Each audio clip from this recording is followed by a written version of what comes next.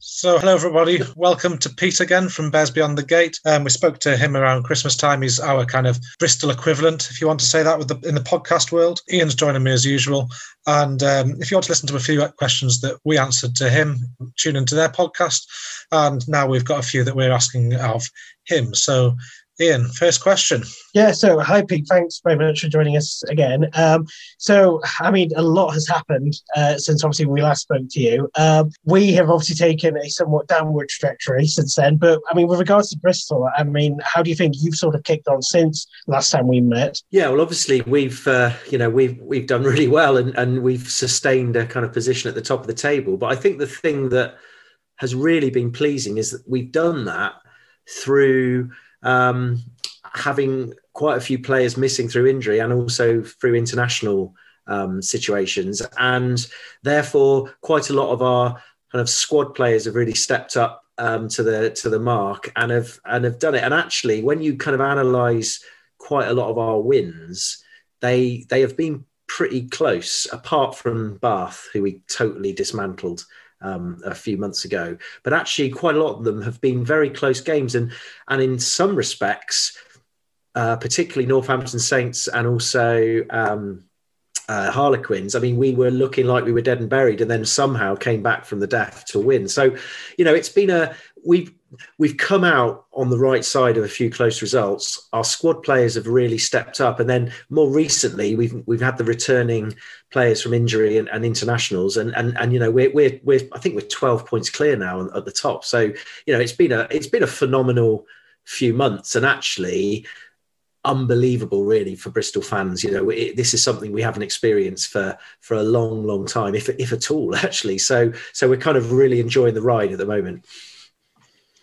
So you've mentioned there the fact that the domestic fixtures have been going extremely well. Don't think anyone can argue with that. It looks like if it was conventional leagues when the winner wins, you'd be almost home and hosed by now. I can't see there being too many teams challenging for the actual top spot.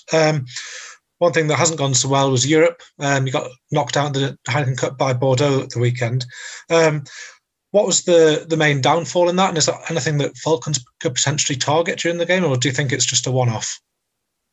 It was disappointing. There's no doubt about it. And it was a disappointing second half. It was actually a lot closer than the final score suggests, because they scored a kind of run interception try right at the end, which added a few more points. I think the thing was that Bordeaux are a good side, and they are, we joked in our podcast that they've only got three things going for them: size, speed and skill. But apart from that, but first half, we matched them massively. And what killed us was our penalty count. We just kept giving away silly penalties, and Jalibert, who is a top quality international fly half, just slotted penalties. He had 5 penalties in the first half. So we looked good, and we went into half time 1 point down. And then second half, they upped the game, they put us under pressure. And I think that is the lesson for teams that play us, is if we are put under pressure somehow, strong defence, play on the edge of the laws, whatever, then we can, get rattled. And our sort of famed system started to unravel a little bit. And in the end, we were kind of throwing it about, just hoping that Semi Radradra would run through people. And of course, they were good enough to shut it down. So it was disappointing. There was some chat. I know you said you hadn't watched it, and there was some issues with the ref and the TMO. There were some very marginal decisions that didn't go our way, could have gone our way in another time, but you can never really blame that. At the end of the day, we should have scored more tries, and we should have kicked more points. So, and shouldn't have given away penalties in dangerous areas. So yeah, I think for most people like yourselves, it shows that the Bears, are human. and like anything, I think you mentioned before that if you do the basics right and put us under pressure and force penalties out of us, then who knows what will happen.